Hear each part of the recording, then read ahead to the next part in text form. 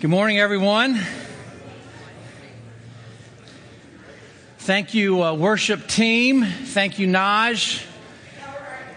I get fired up when Naj does announcements. I'm ready to do something strong. I'm Steve Sessler, and it's just such a joy to be with you all today. We're continuing our series in building strong families, and today we're going to talk about the role of a father. And I have been pumped about this message, not that I was such a great father, but that it's such an important topic. Malachi wrote that for Israel to get ready for the coming Messiah, that the fathers' hearts would be turned to their children, and the children's hearts would be turned to their fathers. And then 400 years later, Luke wrote about the mission of John the Baptist. And one of the things John the Baptist came for was to turn the hearts of the fathers to their children to prepare the people for the Lord's coming. And so God's desire is for fathers and their children to have hearts for one another. Now, my message this morning clearly does not say anything against the unbelievably critical role of mothers, right?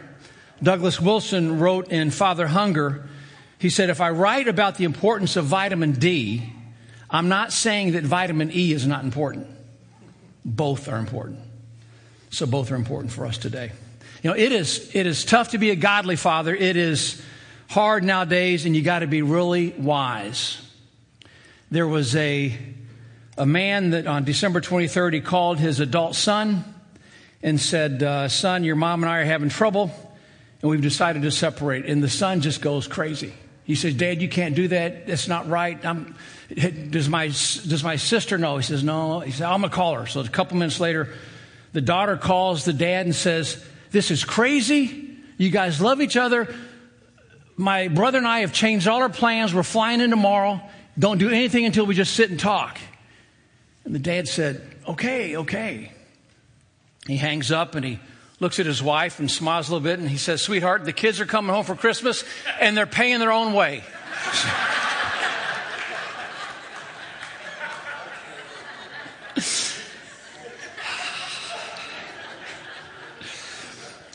My audience this morning, as I thought about who I want to speak to, is to fathers and fathers-to-be.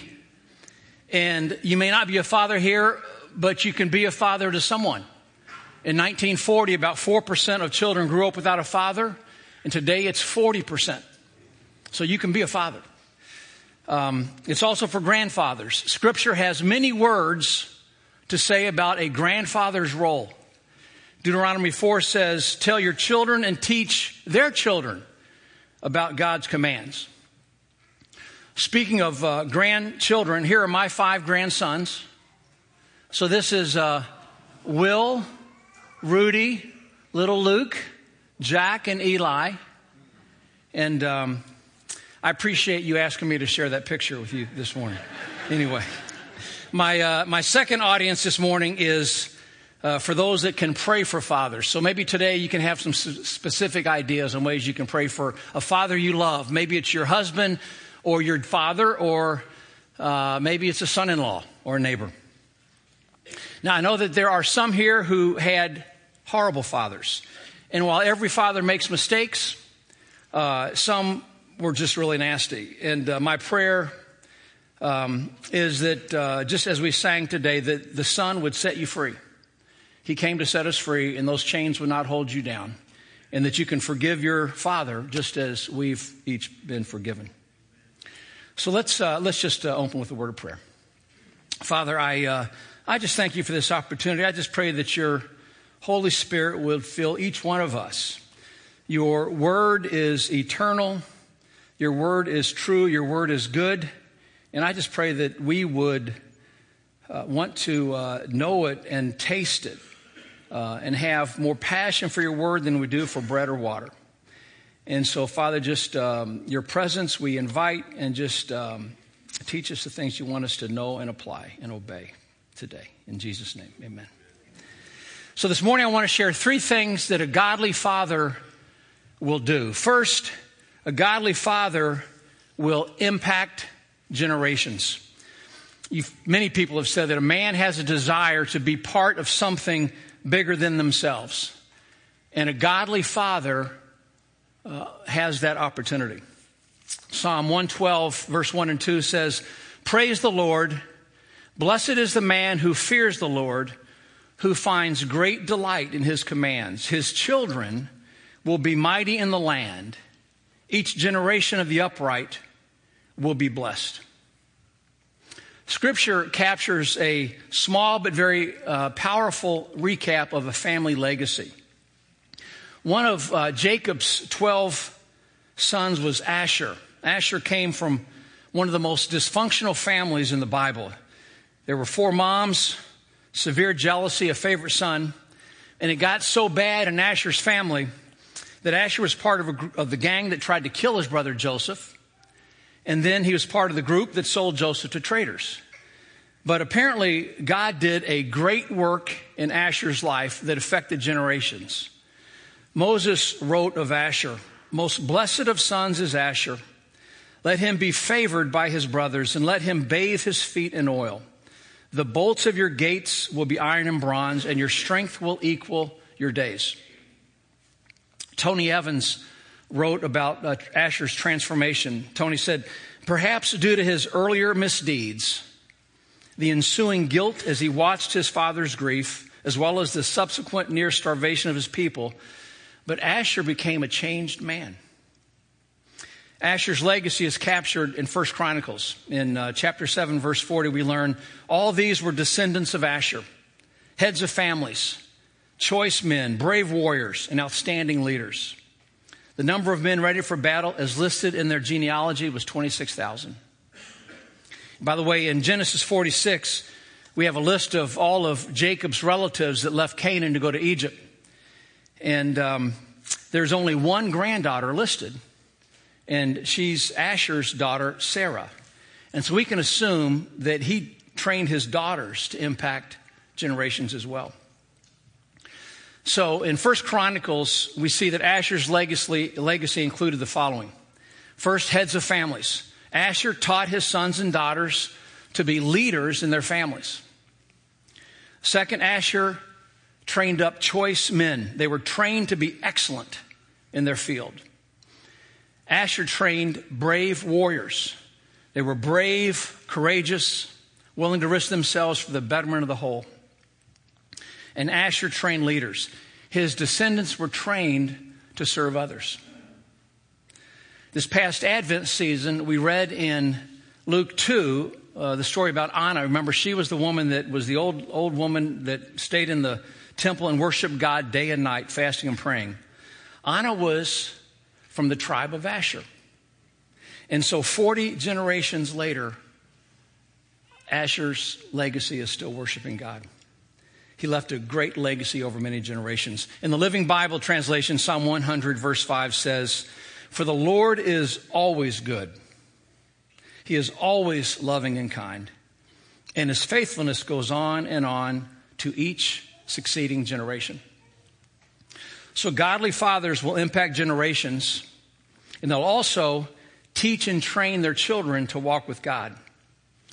Deuteronomy chapter 6, verses 4 through 7. "O hear, O Israel, the Lord our God, the Lord is one. Love the Lord your God with all your heart and with all your soul and with all your strength. These commandments that I give you today are to be on your hearts. Impress them on your children. Talk about them when you sit at home and when you walk along the road, when you lie down and when you get up." So we learn several things from this passage. First, this commandment starts with each one of us having a real and personal relationship with the Lord. Verse 5 says that we are to love God with all of our heart and soul and strength. A father can't give away something that he doesn't have. So to be a godly father, we must first love God. Second, godly fathers teach their children to love the Lord their God with all their heart and soul and strength all the time. We teach them when we sit at home and when we walk, when we lie down, when we get up. It's a natural part of our conversation. It's not formal. It's not stiff. It's not awkward. It's normal. It's just natural. It's funny how you remember some stuff from a long, long time ago. Over 20 years ago, we lived in Argentina, and I would take my children to school, and we would talk about Scripture along the way. And there was a several-week period where we really went deep into Philippians 4:8. You know the verse says, "Finally, brothers, whatever is true, whatever is noble, whatever is right, whatever is pure, whatever is lovely, whatever is admirable, if anything is excellent or praiseworthy, think about such things." And so we would take a few days and go through, what does being true mean? And then we take a few more days, what is being noble about? And I remember the day before we talked about purity, we had visited a building and they had a swimming pool out back, and the pool had not been cleaned out for years. And you looked at the pool and you wanted to gag. And the next day we talked about purity. And this was over 20 years ago. And one of my daughters still to this day remembers that specific talk on the way to school. Some say that values are caught and not taught. And we kind of get that point, right? A dad can't say one thing and then do something else. But in reality, they're both caught and taught. This Deuteronomy 6 passage speaks to fathers talking to their children while the children see their dads in action. Rabbi Lawrence Kushner wrote a book, A Jewish Spirituality. And he says that in biblical times, there was no such thing as a spiritual life that was separate from all your other lives, business life and home life. It was just all one thing. We have a tendency to segregate our lives, but Jewish fathers didn't. It was all one. Some of you will remember the basketball coach, John Wooden. He coached at UCLA and won 10 national championships.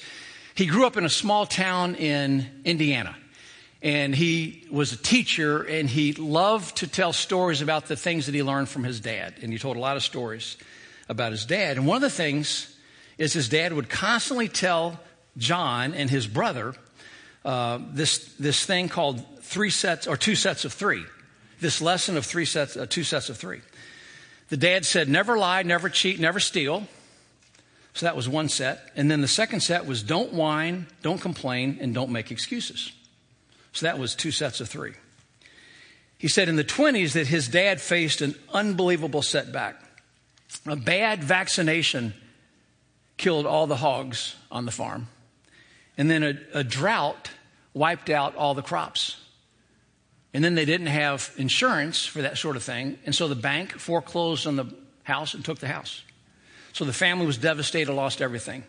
And John Wooden says through it all, he never saw his dad wince. He did not blame the merchant who sold him the bad serum, didn't curse the weather, had no hatred toward the banker.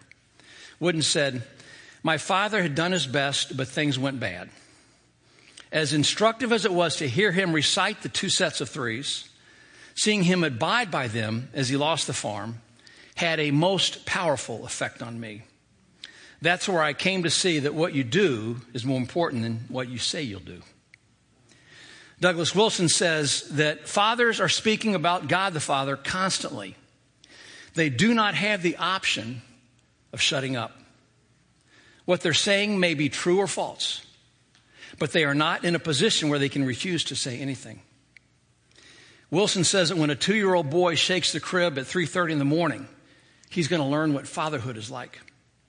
He says a father who sits and stares, a father who's down at the office all the time, a father who deserts the family, all of them are speaking about God the Father.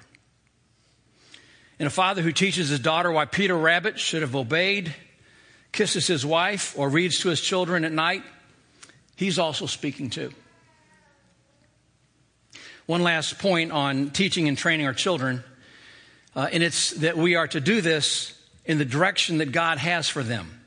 Proverbs 22:6 says, to train a child in the way he should go, to train up a child in the way he should go, and when he is old, he will not turn from it. And some folks confuse this and think that this means you figure out where your child needs to go and you get them there. But the verse really means is find out where God wants them to go, and then you help them get there. So you study your child, and you figure out how God has shaped them, and what gifts has he given them, and then you help them get there. As a boy, I spent about half my waking hours looking for friends to play basketball with. And so when my oldest daughter was born, I said, great, I'll treat her just the way I wanted to be treated.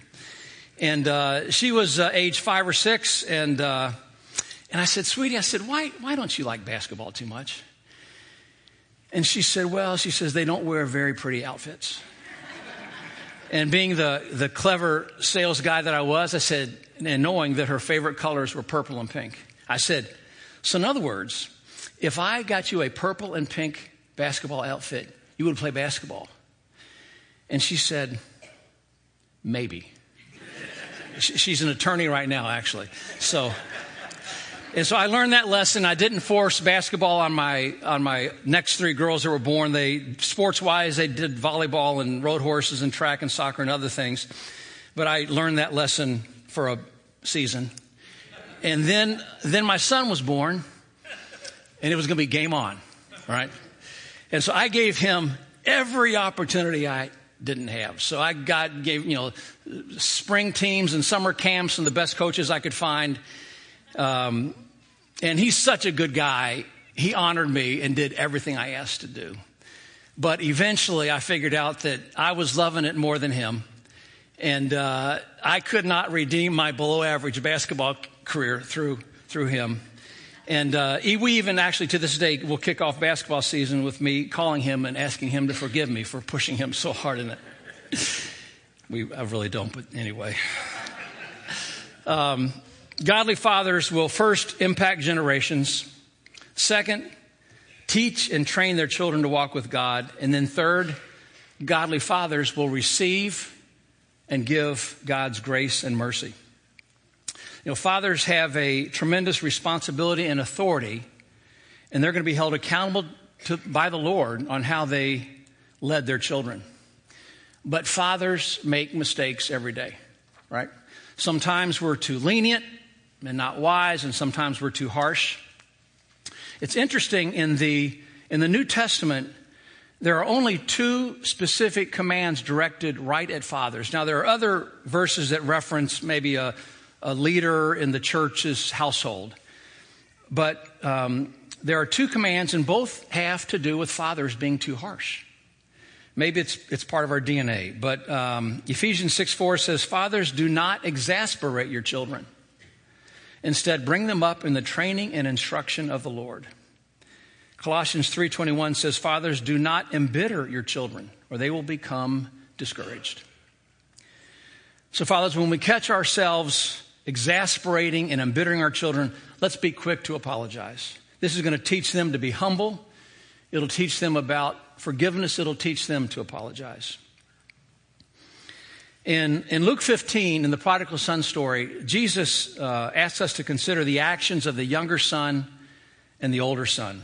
Sometimes our children will be both sons, right? Sometimes a child will be selfish and seek their own pleasure, and they're short-sighted.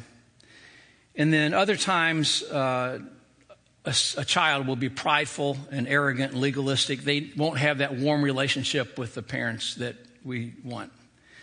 And of course, you and I have been both to God our Father. We have been selfish and we've been arrogant. But today, let's look at the Father. He's a picture of God our Father.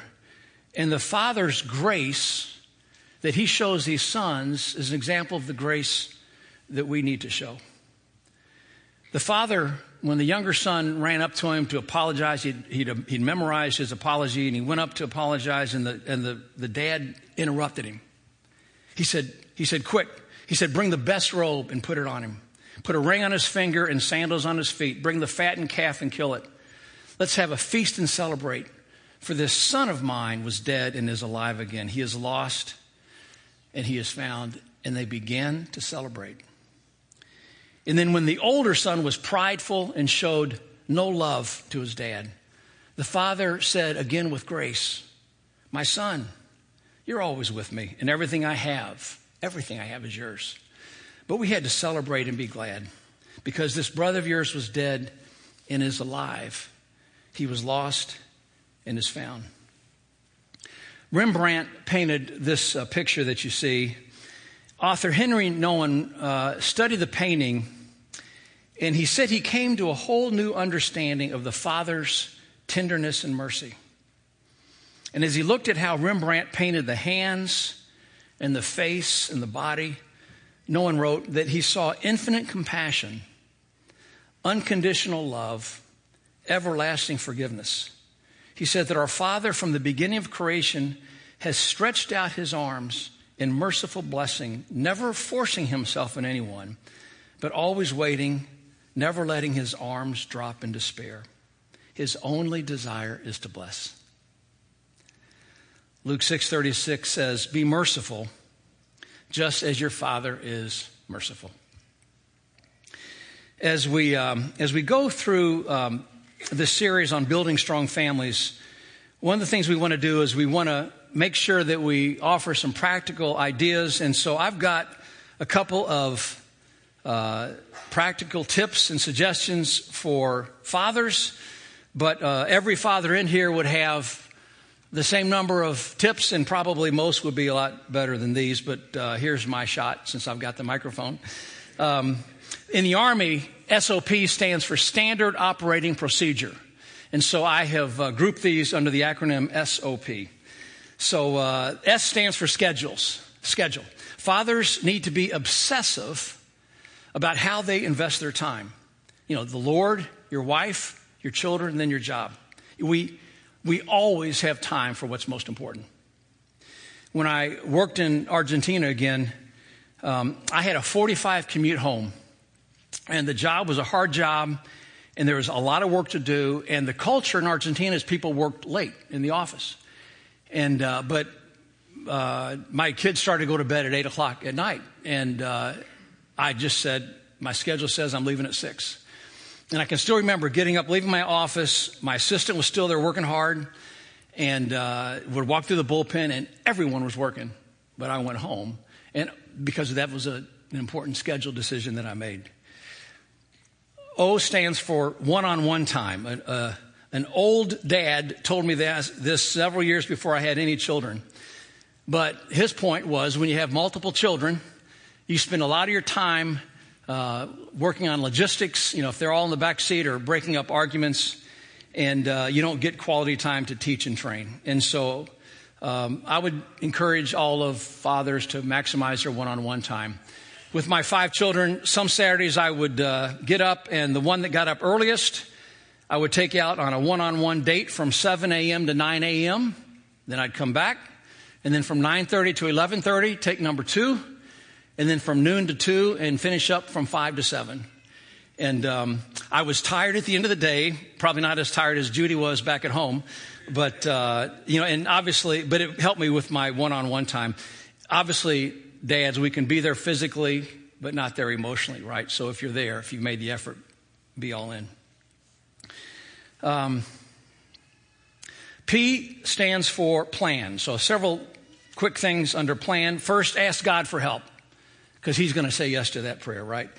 Read great books. There are so many good books on being a great dad. And so get those. Meet with older dads. Old guys love to give young dads advice. And so it doesn't have to be formal. Just invite them for a coffee and ask 3 great questions, and you'll save yourself probably a lot of pain and time. Next, get feedback. I stole this idea from Jim Daly, who's the president of Focus on the Family. He has 2 boys. Whenever his sons get a report card, then they get to give Jim a report card on how he's doing as a dad. And so I think he's got 5 or 6 different areas where he gets a grade. One is, am I teaching about God? Do we spend enough time together? Do we have fun together? I told a friend of mine about this exercise, and he did it with his sons this last week. He's got 3 sons. He told me he got some A's, but not straight A's. And it sounds like he had a spectacular discussion with his boys on how he can be a better dad. Next point under plan is give your wife some rest. And I think good, godly fathers do this. We watched a family video a while ago, and it was when we had 0, 1-year-old, 3-year-old, 5-year-old, and 7-year-old. So busy time. And the video was on for a long time, and Judy was just off, you could tell. And one of our children, when they watched the video, said, Mom, like, what was wrong? And she said, I was really tired. And the funny thing is, I would have given myself pretty high marks for giving her rest. I would sometimes take all 5 down to Louisville to see my mom. And so Grandma got some grandchildren time and Judy got a free day. But whatever I did, I'd have done about 3 times more in hindsight. So to be a godly dad, give your wife some rest. And then finally, I'd suggest write it down. If you have a plan, write it down. We write everything else down that's important, right? We write down career plans and 401k plans and business plans and vacation plans. If you write it down, you can hold yourself accountable. You can share it with somebody. And I would encourage you, 5 things done well on your plan is better than a 10-page plan that falls because it's too heavy and too complex. Anyway, a few tips. I wanted to finish this morning by telling you a story about a dad. This is a picture of James Jones. I met James in 1988. He was 19 at the time, had a tough upbringing. He never knew his dad. He was in a gang in Over the Rhine, was selling drugs, got arrested. When I met him, he had just gotten out of jail. And some of you may remember a fellow by the name of Ben Huffine, who worked for City Cure at the time. I met James through Ben, and it's an interesting side story. Ben was visiting with James when he was in jail and said, James, do you mind if I pray for you? What can I pray for you about? And he says, yeah, I'd love for you to pray for me. He says, Kashan is expecting our first baby, and I would love to be present for the baby's birth. And about 3 weeks later, James had a Sunday pass and was due back at jail at 1 p.m., and Kashan had the baby at 11:47. And James said, from that moment, I knew that God loved me and cared about me and heard my prayers. And so that's how James gave his life to the Lord. Judy and I and 6 other couples kind of came alongside James and Kashan, and neither one had known their dad, and really kind of tried to pour into them and mentor them a bit and, give them some life skills and parenting skills and marriage skills. And they are so smart and such a strong work ethic, they just flourished. They ended up having 5 children of their own, 5 biological children. Over 15 years, James mentored over 100 children in the Sycamore School District just to pour into them. He had 20 foster children. He adopted 15 children in addition to his 5. So James and Kashan ended up with 20 children total. I asked James, I said, why did you mentor and adopt so many folks? And he said, I love to teach. And I said, what do you teach them about? He said, I teach them how good God is, how we can trust him. If we trust him, we have no worries. And then he said, and then life gets real simple. I just said, oh man, that is so good. I got a few weeks ago, I went and visited with him and got caught up, and he's telling me the story, and I'm remembering him as a 19-year-old, and I'm just crying. And after a while, he looks at me and he's like, dude, get a grip, About 3 years ago, Kashan started to do some online research to see if she could find James's dad. Didn't even know if he was alive or anything. And they found him in North Carolina. And they went down there and met him. Had never talked to him, never seen him. And James went up to his dad, and his dad starts weeping. And James said, Dad, I love you. I forgive you. And he said his dad couldn't stop weeping. And he said, no, you can't forgive me. And James said, God has forgiven me. I forgive you. He said that every day since then, every day, he calls James, his dad calls James and leaves a message for him and says, I love you, son. I love you, son. This is a picture of James's family. And they took a trip to the Bahamas. last year. And the funny thing about this picture is when he gave it to me, he said, Steve, he said, actually 5 of my sons couldn't come. So I want you to think of that picture a third bigger than it really is, okay? The man on the far right, the gentleman on the far right in the white hat, that's James's dad that he brought to the Bahamas with him. So James has created and is leaving a godly legacy. He is impacting generations of his 20 children and now his 8 grandchildren. James is teaching and training them to walk with God. He's received God's mercy and grace. He's giving God's mercy and grace. So, amen to James and Kashan and the work they've done through their being a great dad and a great mom. Let's, as we close, let me invite the worship team up. And we're going to have the prayer teams off. And during the worship songs, as we close, if there are things that we can pray with you about, anything, we all need prayer. So feel free to do that and to come up and get some prayer. And I want to close in a kind of a special way today. I want to pray a blessing over every boy and man here.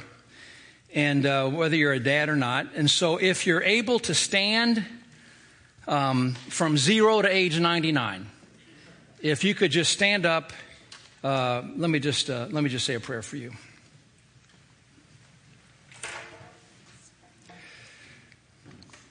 Father God, I thank you for each boy and each man here. And I thank you for the skills and gifts and talents you've given each one. Father, for the boys here, I pray that they would desire to be godly men and godly fathers, that they would have examples in their life that they can follow.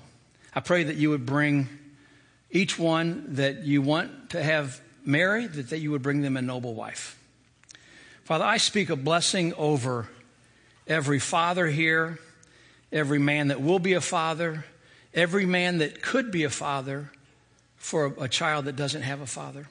Father, I pray that they would understand they will impact generations. Father, I pray that they would teach and train their children well. I pray that they would receive and give God's grace and mercy. Like Asher, Father, I pray that they would train heads of family, that they would train their children to be choice men and women, that they would train brave warriors and outstanding leaders. And Father, for the grandfathers here, I pray that each one of us would finish the race strong and run fast through the tape. That we would teach our children's children to walk closely with you, and that we would be a blessing to all we come in contact with. Father, I just speak a blessing over each boy and each man here, and it's in your Son and our Savior's name I pray. Amen.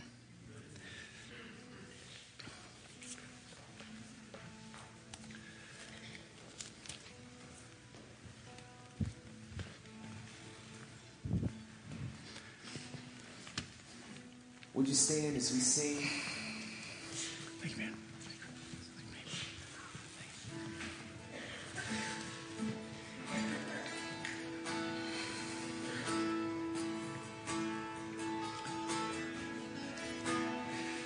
I've heard 1,000 stories of what they think you're like, but I've heard the tender whisper of love in the dead of night, and you tell me that you're pleased and that I'm never alone.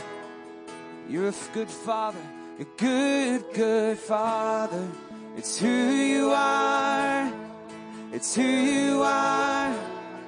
It's who you are. And I'm loved by you. It's who I am. It's who I am. It's who I am. Searching, and I see many searching.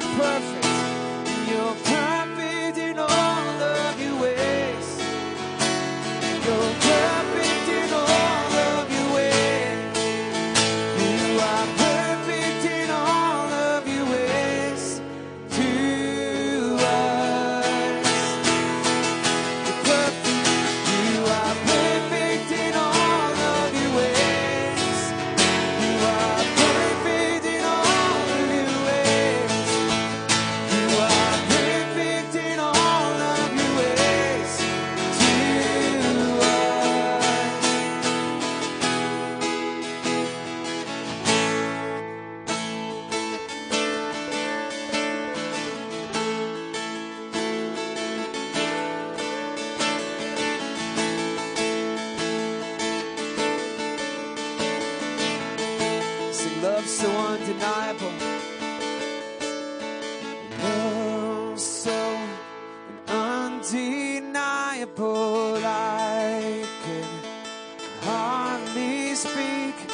Peace so unexplainable. I can hardly think as you call me. Deeper still as you call me. Deeper still as you call me. Deeper still into love. Love, you're a good, good Father. Who you are, it's who you are, it's who you are, and I'm loved by you.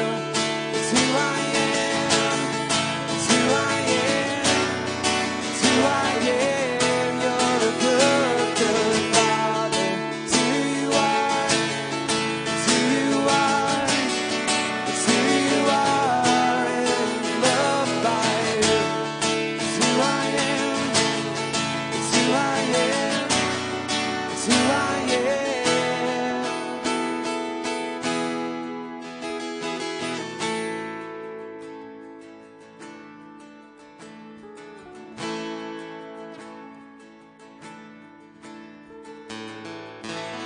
It is so sweet to trust in Jesus and to take him at his word, just to rest upon his promise and to know thus saith the Lord.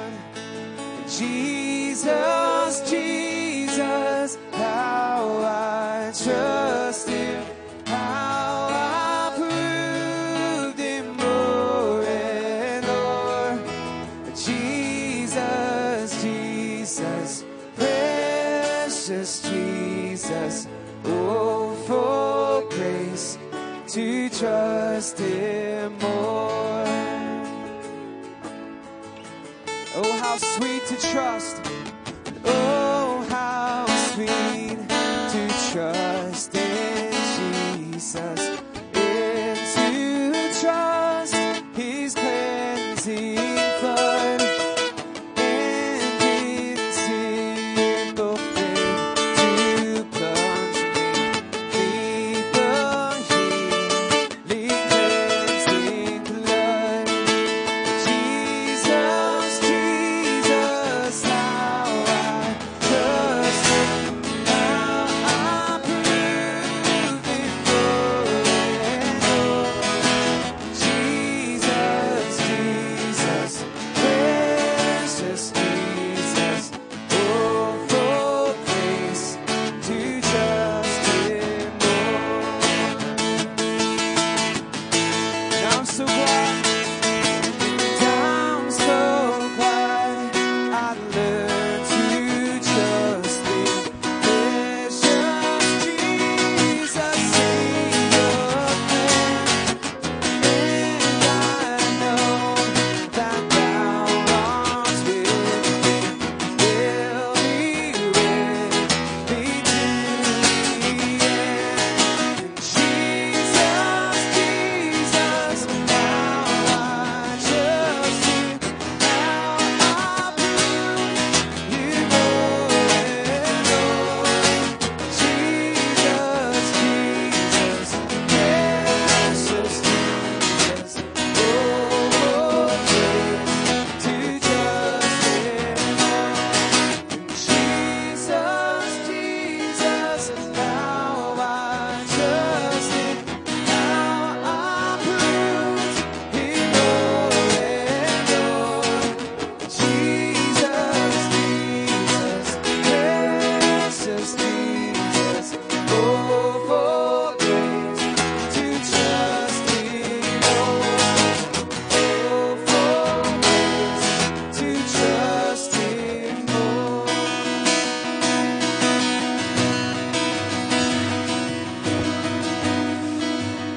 Amen and amen. Let me share a benediction for you. Now to him who is able to do immeasurably more than all we can ask or imagine, according to his power that is at work within us. To him be glory in the church and in Christ Jesus throughout all generations, forever and ever. Amen. Amen.